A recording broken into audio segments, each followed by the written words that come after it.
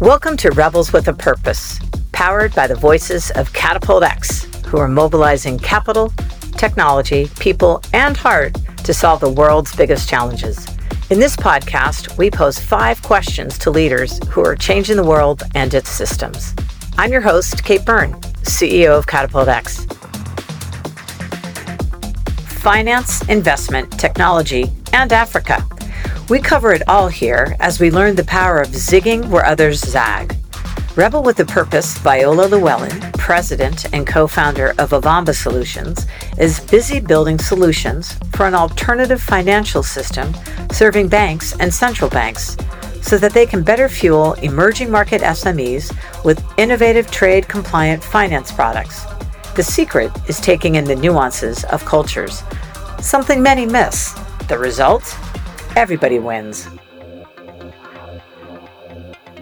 Viola Llewellyn, co-founder of Avamba.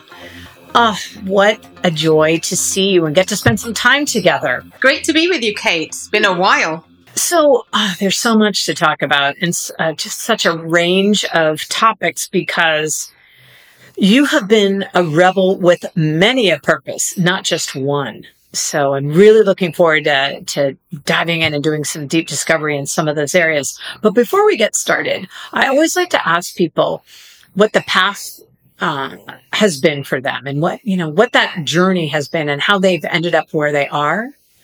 Because I think so often people assume, straight track. I slid down the chute and said, yeah, I'm going to do this. So often not the case. Do you mind sharing a little bit? How did you get to where you are and what's that been like? Wow, it's a great question, Kate. And I keep trying to answer the question with more depth and introspection than the last time. But it all starts with the fact that I don't believe I'm supposed to be here. This is a series of wonderful accidents that now make complete sense. From childhood, being born in the UK to Cameroonian parents and having to deal with the African perspective of success, which is you will be a doctor, a lawyer, or an engineer. And then just finding that I was one of those very loud, chatty girls in school who, despite being told, be quiet, I've actually made a living out of talking and explaining and addressing difficult topics around equity, diversification, trade tech, fintech, and why anybody should care about Africa and its route to financial inclusion. So the journey has been earmarked by the great people I've met along the way. It's been earmarked by the influences and the things we try to emulate for the African market, and coming into my own and understanding that everything I ever did has brought me to this point, whether it's my belief in genetic engineering, which is what I wanted to be, having worked at IBM as a young 20-year-old, a time when Black women were not selling mainframes, multi-million-dollar machines, all the way through to working for companies like Rothschild, Unisys Corporation, KPMG, and being the founding member of an investment firm. And then here we are sitting chatting with you. That's basically the journey. Yeah, no, I think you're living the dream, getting paid for talking and just being you. Wouldn't we all love that? So congrats on that. And I think one of the reasons to me why I believe you've had such an impact is that you've got such a broad perspective from that background, right? From everything, as you said, from fintech to peer tech, from large company to small to all over the place. And I think that ability to translate and speak, as it were, different languages, right? I think that's part of the problem right now when people have been discussing about how do we shift from shareholder economy to a stakeholder economy. It's because people aren't speaking the same. They're not hearing each other. And I think folks such as you have such a gift to be able to help people get over that hump. Yes, absolutely. And the phrase that you used earlier immediately made me think of code switching, which is the vernacular that addresses how the internal external language of growth and leadership changes when you're in different situations or with different people. Especially as Black women, we often have to code switch our way through the continuum of success. Exactly. You essentially are a veritable chameleon. In many ways. So now, if I'm not mistaken, one of these significant strangers has become a dear friend and your co-founder. Marvin Cole. What's it like working with a friend? It's very interesting. Whenever people ask about how did I end up in America, and I facetiously say I showed up in 1992 on vacation, married people, and just continued from there. And both of my husbands have been Jamaicans, and my current business partner, and the only business partner I will ever have in this lifetime, is also a Jamaican. So it gets really weird explaining this is my business partner, because in some places that's your husband. No, that's someone else. Similar, but not the same. So working with the person who, when I met Marvin about 11 years ago, we've been inseparable since the day we met. And we are inseparable because this was a human being who had the most in-depth, intense, specific idea about what Africa represents as an opportunity. And I, a member of the diaspora, doing what many of the diasporans do, which is ignore Africa. It's chaotic. You're lucky you escaped. Just stay over here and have a career. But that's what causes the problem for continents like Africa. Everyone's run off. Nobody wants to stick around to fix the problem. So working with my best friend, my brother, my business partner, who's also respected by my husband, gives me such a safe place from which to experiment my way forward through leadership and through innovation. Exactly. Because of that safety, it's so much easier to take a risk. Absolutely. And risk becomes less risky, and you probably are able to overcome and see, it's less fear-based, and it comes from more of a place of curiosity and wonder. It also increases a voracious and almost reckless enthusiasm for risk, whereby you realize you're as good as the last risk situation you survived and triumphed. So you go do it again. It's a bit like watching, and I'm going to say some slightly inappropriate things, young white boys on BMX bikes constantly injuring themselves, forgetting what happened the last time. Well, I kind of relate to that now. Yeah, it's like, that's great. That's a great comparison. So you're essentially a risk adrenaline junkie in business. There we go. Good. Good qualifier. Okay, so I've got to ask, over the last 5 years, what are some of the biggest surprises? Like, I can only imagine the fact that we still have such this incredible gap of inequity when it comes to funding people of color, particularly women of color. I mean, what are some of your thoughts on that? I like the way you asked the question, Kate, because it forces me to not give a snap answer. The truth of the matter is the biggest surprise was finding that I was good enough. We are so used to assuming Black founders of color, women, that it's going to be hard. So you expect to fail. You haven't planned to succeed. And you don't realize that these muscles you've acquired from constantly pushing against the grain actually has more than equipped you to succeed. But you operate a little bit with, what is that term they use? Imposter syndrome? That's the one. Exactly. I was going to say the masquerader's mindset, but it's the imposter syndrome. You operate thinking every time you succeeded, it's because something was missed or someone didn't notice and you snuck in. But no, you actually earned that place. The problem is you're constantly looking to see who's not accepting this. And then you're constantly seeking to requalify instead of learning how to say, forget you, I'm here. So I've been surprised at how quickly I've learned to code shift into positively planning for success versus trying to prevent failure. And that's such an important milestone in this journey. We were talking in another conversation with Jamie Arbib of Rethink X, and that's exactly what he was talking about, the importance of mindset shift with regards to climate change.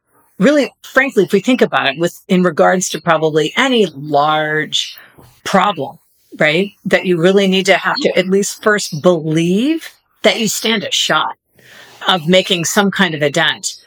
So in your mind, then, what is something that hasn't happened yet, but you think will? And on the flip side of that, what is something that actually happened faster than you thought?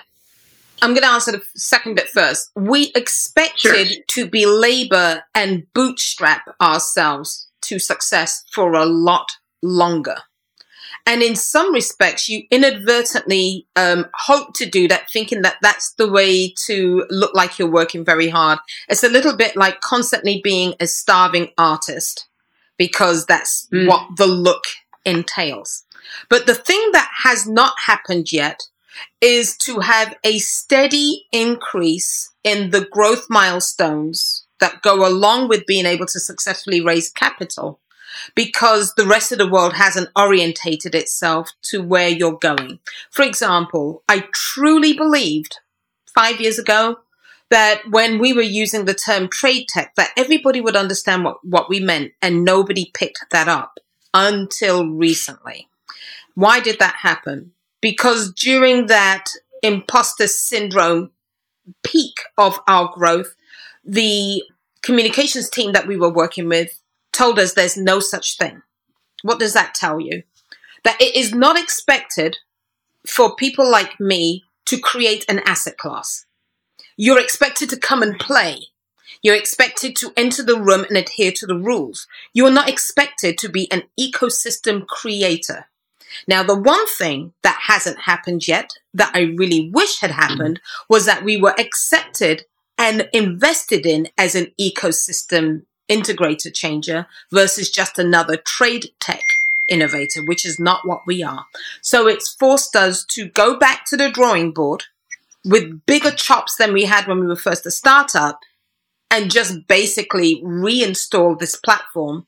Now everybody else is saying trade tech, but we've been saying this for a long time. I think you need to come up with a next trade tech term and see how long it takes. You were literally bleeding edge, right? Beyond cutting edge. Yes. And we were even saying words like present tech, but that didn't take either.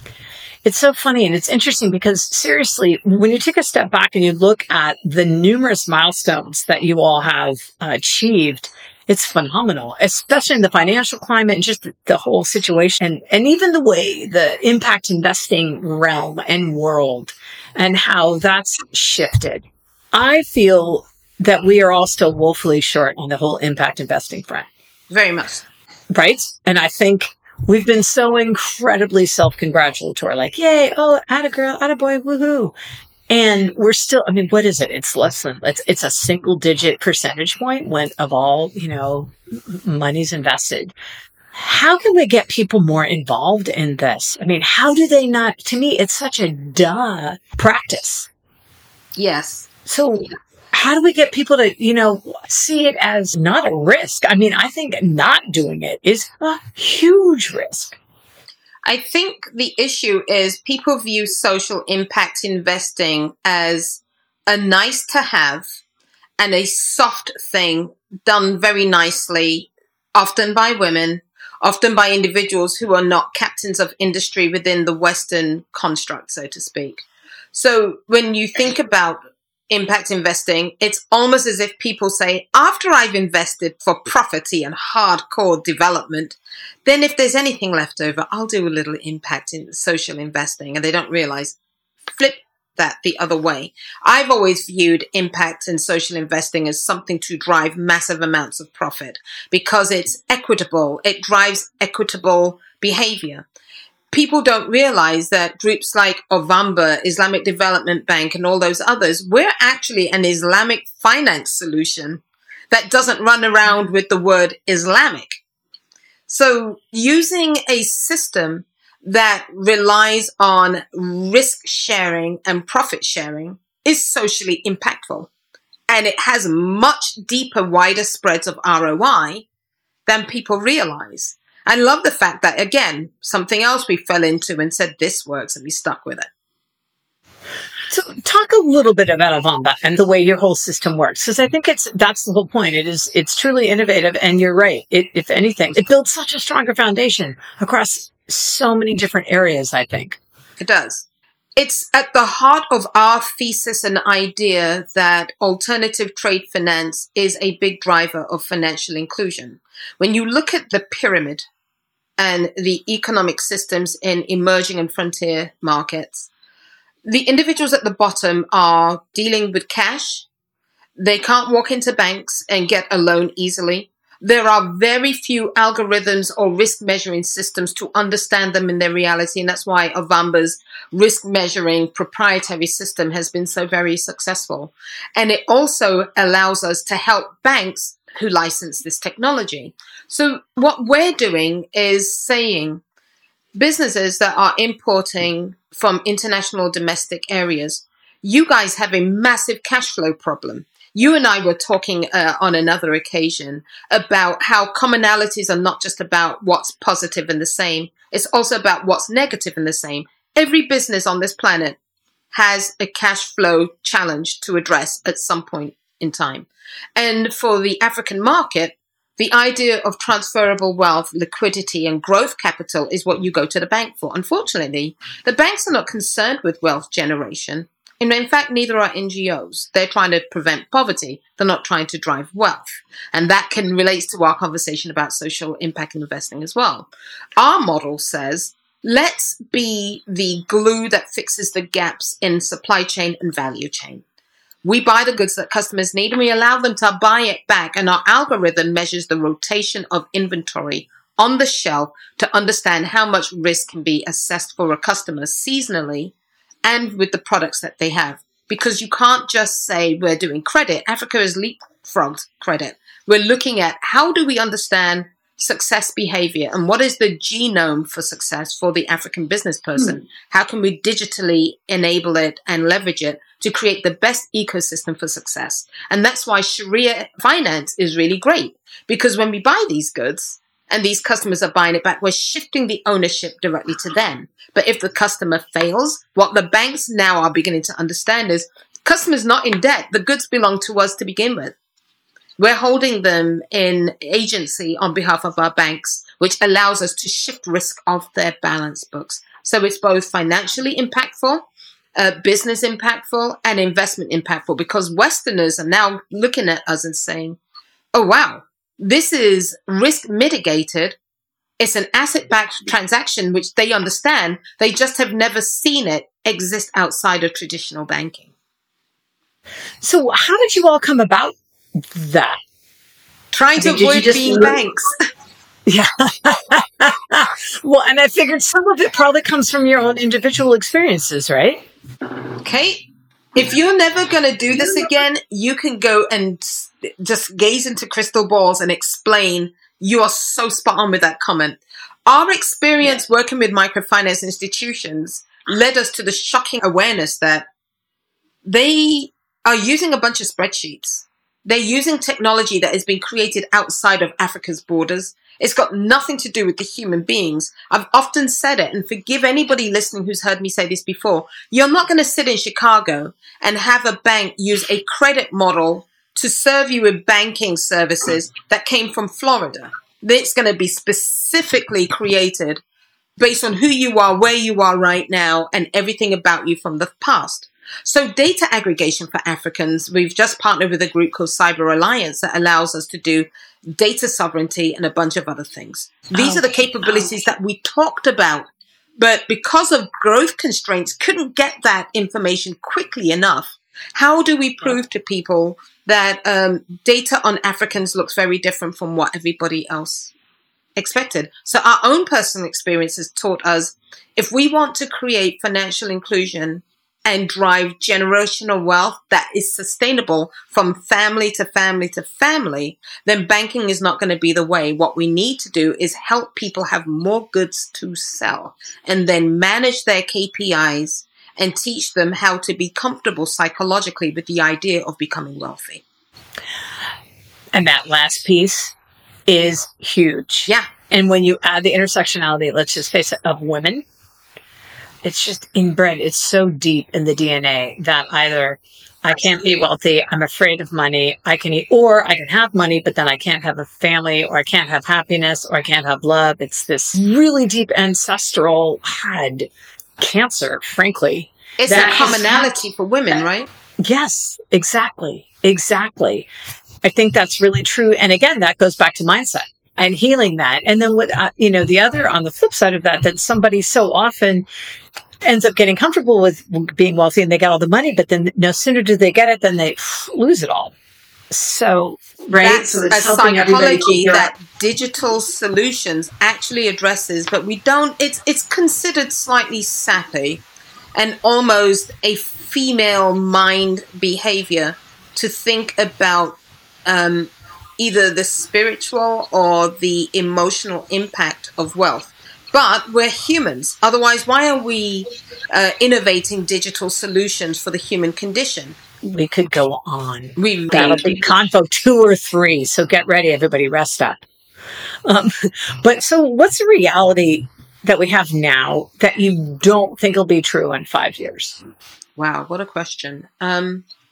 There are so many different things. For example, in about 5 years' time, the speed with which a bank will understand an individual versus a market sector, I think that we are finally getting to that point. Blockchain and cryptocurrency will no longer be a misnomer, and the words being interused and interchanged by people trying to get entry into the digital club by throwing a bunch of words. But I also think that the role of African businesses on the global landscape will become something that nobody is hoping for. It would have happened, and we're now having to change the way in which we look at global business. I think that's something that will happen within the next 5 years. That's fantastic. I myself have always thought that in the long run, Africa is going to be the one, I believe, the continent that really drives innovation because of necessity, right? And creativity and understanding and looking at materials like thereof in different ways, getting really creative, other ways of, frankly, radical collaboration that, let's face it, we really I need to love start what practicing. you're saying. Radical Right? collaboration. And I've always, I thought, oh my gosh, if you could get the innovation, amazing, right? I can go one better than that, Kate, if you'll let me. Please. Everything that is old eventually becomes new. And one of the things that I see as new is at the intersectionality of trade, digital currency, and just the world that we live in now. The natural triangle that was unfortunately created during the time of slavery is coming back. But it's coming back as a nodal triangle between African Americans, West Indians, and Africans being able to do business together in such a virtual way that it almost has nothing to do with the regulatory environment that we experience today. If we can leverage digital currency, smart contracts, blockchain, the clarity, the visibility, and the absolute assurance that things are what they are, and then Africans get deeper into real manufacturing, the ability to replicate products and services and distribute very quickly between these three groups, we will have another trading block that is completely different and totally separate from anything that we see today.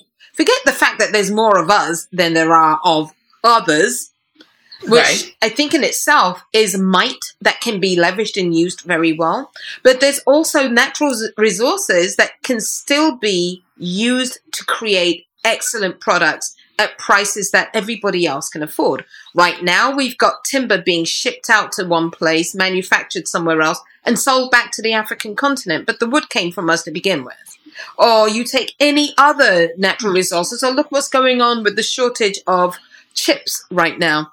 Why is that not being made somewhere else? Why is there not an alternative? Why do we not have other manufacturing plants, especially in the United States? I think America is beginning to see that they may need to go back to vocational schools, teaching a craft and a trade, and having people learn something that can be used and can transition as industries grow in and around them. We need to get there quickly. And this is the thing that I also find frustrating, and I agree completely, is so technology, so many people, friend or foe. I do think it is helpful and it's how we will grow. There's exponential potential, et cetera. But I want to make sure that, I want to educate people and get them reskilled, go back to vocational skill. Again, going back to the decoding or translating. Okay, if I was able to do this, then those skills can translate into this kind of job in this next iteration of the industry that I'm familiar with. And I'm just curious how we can get people more comfortable with it. We often have to run to the extreme just so that the majority can reach the middle. There will always be outliers, first runners, forerunners, and people watch to see where the chips will fall. That's the way markets are occasionally driven. But with digital engagement and the fact that globalization happens right here on your phone, that constant engagement and the speed with which people connect the dots, I think it will start to run itself almost like a virtual cycle. As long as people like yourself are still holding podcasts like this, and as long as companies like Avamba continue to fund small and medium enterprises so that they go on and their behavior affects other industries, we'll see this growth and we'll see this change. Gosh, from your mouth to all his ears. So what are some topics that you want to make sure that those listening really start thinking about? And it can be anything. It can be business. It can be, the integration of arts. It really runs the gamut. Issues that you want to make sure that people are being intentional about. I think that individuals need to not be so concerned and keep looking at Africa through the lens of poverty and disruption. In the same way that I often get asked, what do you think about China's presence in Africa? And I say, between China and France, I might not like some of the government initiatives or the politics, but the human beings, I've got no problem with. If we can try to understand that no government can control how people choose to engage and do business together, one human being to another, where there's honesty in contracts, where there is respect for engagement, that's got nothing to do with governments. Where the use of blockchain and distributed ledgers and any kind of system that removes immediate and singular control and puts it in the hands of individuals or those who are responsibly trying to build ecosystem, we will see true market force engagements shaping what human beings need. I often talk about it's almost pointless to just innovate for the sake of innovation. I've sat on many boards and watched many young innovators come with a startup and realize it's a copycat activity based on the fact that it's what everybody else is doing. But what problems have you articulated that you can actually really, really solve? And when that problem's solved, you know what to do next. Going back to our comment about NGOs.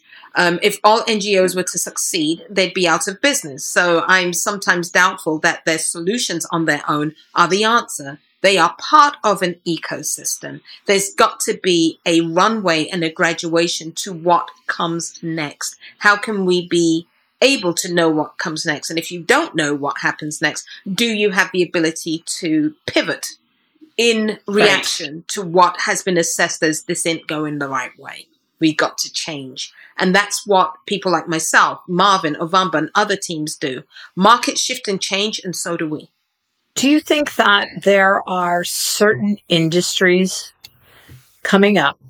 So, for instance, blockchain and the whole token economy and all of that, that will now present, because of the potential equity aspect, present greater opportunities for women to really step into their own financial power, but also then leadership and really help drive the course, perhaps moving future of certain industries and verticals? The first thing that comes to mind is education. I think there is a diversification in education coming along. I was speaking with my godson, who is an incredibly smart, brilliant young man here in the Maryland area. And just like myself, did not go the university route. I never did. It's been an advantage for me because I'm not hemmed in by what the book said. I'm not hemmed in from the constant repetitious activity of quoting what someone else said. I'm free to think what I want. I'm also free to make mistakes and change on the fly. For women, not having the option to go to university should not be the thing that excludes them from success. There will come a time when there will be curated education systems that people can jump in and out in order to address this phase of my career or ambition appetite. And when I've finished with that, I will build upon it to go do something else. We are living longer. We are no longer expected to stay in one company and a career for 40-something years. People are having their children later. Laws are being built around a woman's life arc. After all, we're giving birth to the workforce. So therefore, address us and our learning segments in such a way that we're good parents, good partners and spouses, good business owners, good business innovators, and anything else that we choose to be afterwards. We are not just one thing. Everything that happens to women from the basis of education, upbringing, and exposure to opportunity, the democracy of opportunity, the access to finance, creates the basis for new industries. Because when you've got disposable income and you've got a creative mindset, and poverty is something that you can manage and have some control over, then you are free to create. If you're not creating, new industries are not growing. Period. That's just it. No, absolutely. I just think it's a fascinating time to be a woman. Oh, I'm absolutely loving it. Aren't you? And yes. I just, the tide is turning. The tide is, but yeah. I will refrain. I will refrain from that. But what advice would you give to young people getting started? Because I think rebel. I've actually spoken at the Young African Leaders Initiative and a couple of other groups, and I've said to them, it's very important that you learn how to functionally rebel, and you need certain tools in order to do that. It starts with vision and sight, and then it's followed by courage and being fearless. It also comes with the desire to take responsibility for the mistakes that you're going to make, and how to get other people comfortable with the fact that you're about to go off script. You're about to abandon the basis that was given to you. All parents want to bequeath, and I'm a mother, bequeath to their children the tools by which to maximize opportunity. And you might not be able to do that with a traditional education.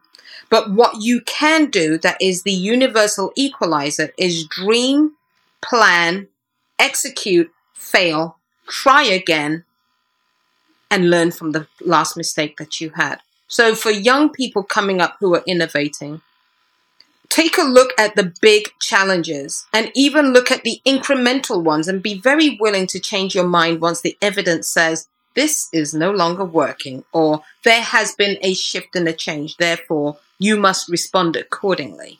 Be very willing to explain to parents and stakeholders, I don't agree. This is what I think. This is what it will garner. These are the failures I've looked out for. This is what I don't know yet, but I'm not coming to you to bail me out. That's the most important thing. That is huge. Yeah. They're saying that that this year, I think it's 41% of the workforce, era of resignation. The one thing that COVID did was it forced everybody all at once to stop, set, take a beat, exhale, and then really kind of walk out and think about, okay, so what exactly am I doing? Who am I surrounding myself with? And why? Exactly. It's like, I'm putting so much energy in. Is it an equal exchange of energy? And hence a lot of people are saying, you know what? I'm not really feeling this so much anymore. People actually want to be happy.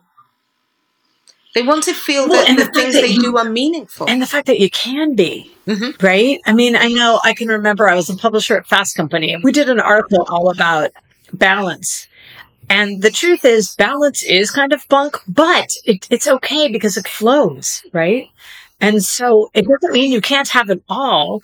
And there'll be times, that glorious time when it's like, oh, I have it all. Then it skews to the other side and then to the other side. So I also just want everyone to realize you actually can have it all. Maybe not all at once all the time, right? Exactly. And for women, it's unfortunately, it's a guiding tenet that we've had to grow up with, that you mustn't be greedy, you can't have it all. A good woman makes sacrifices. Well, some don't. And that's fine.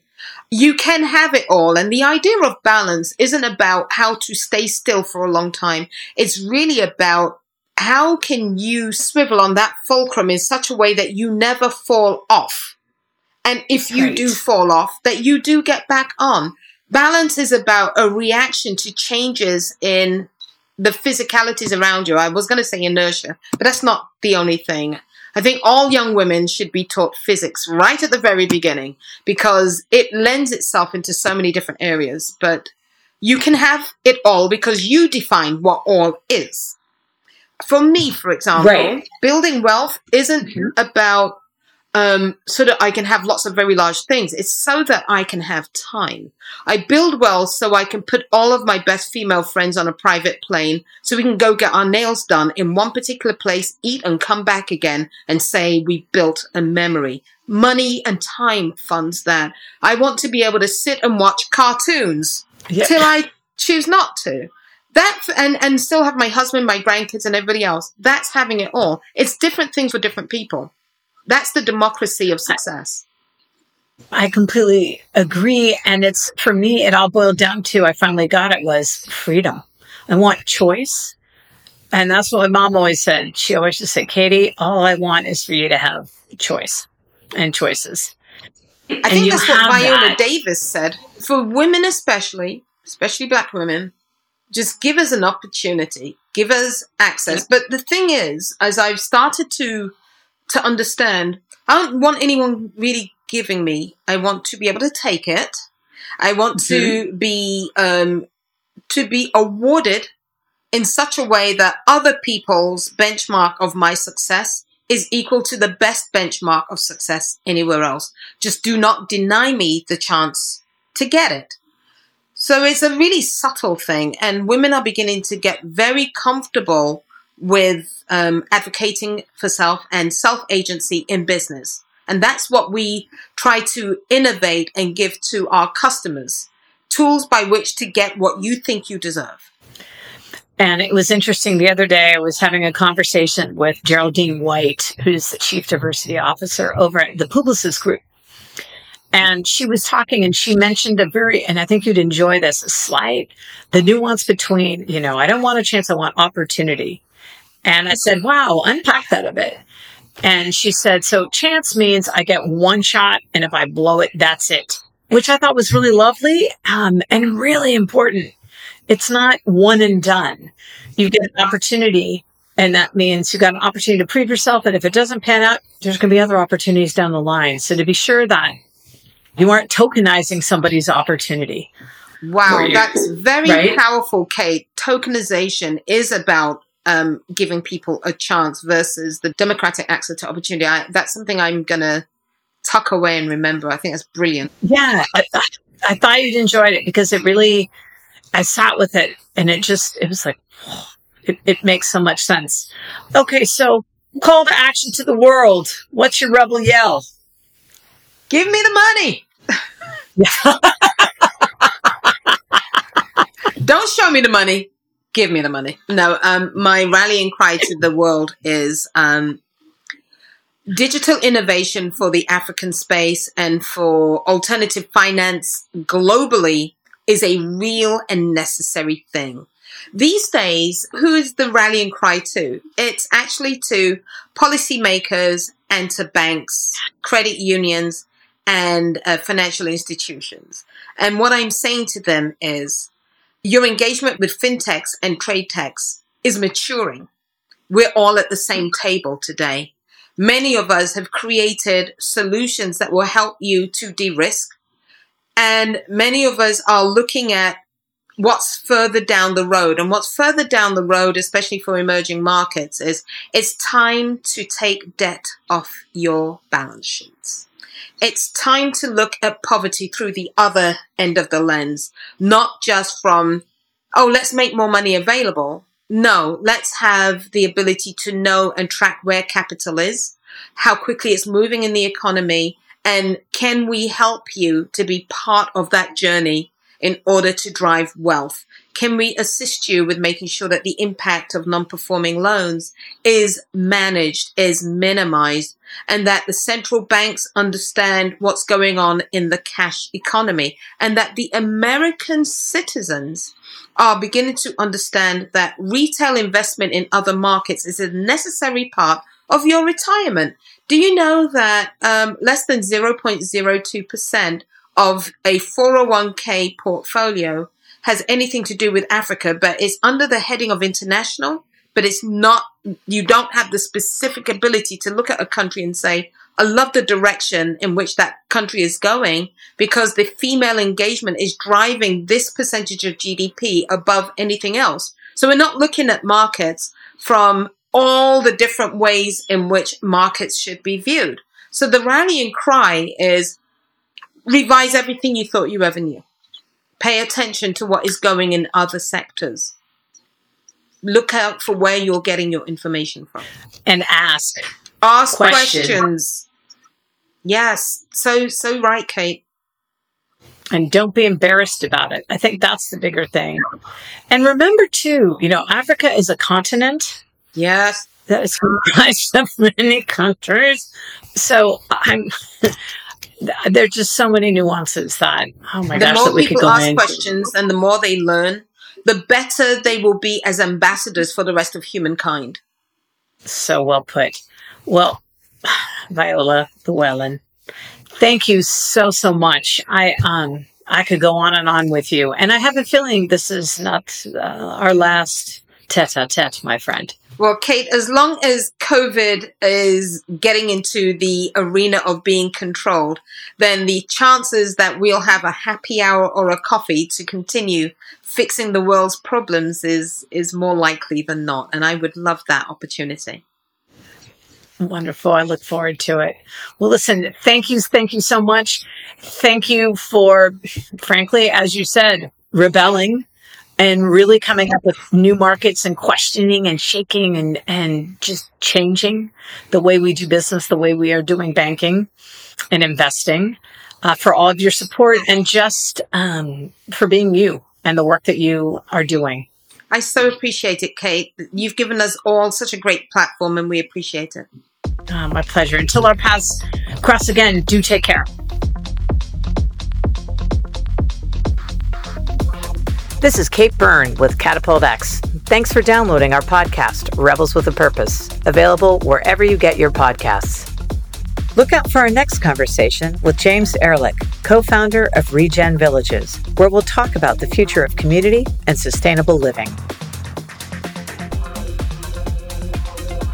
If you like what you hear in this series, join us in person at our upcoming Future Fest event. Yep, we're back in Oslo, Norway, May 10th to the 13th.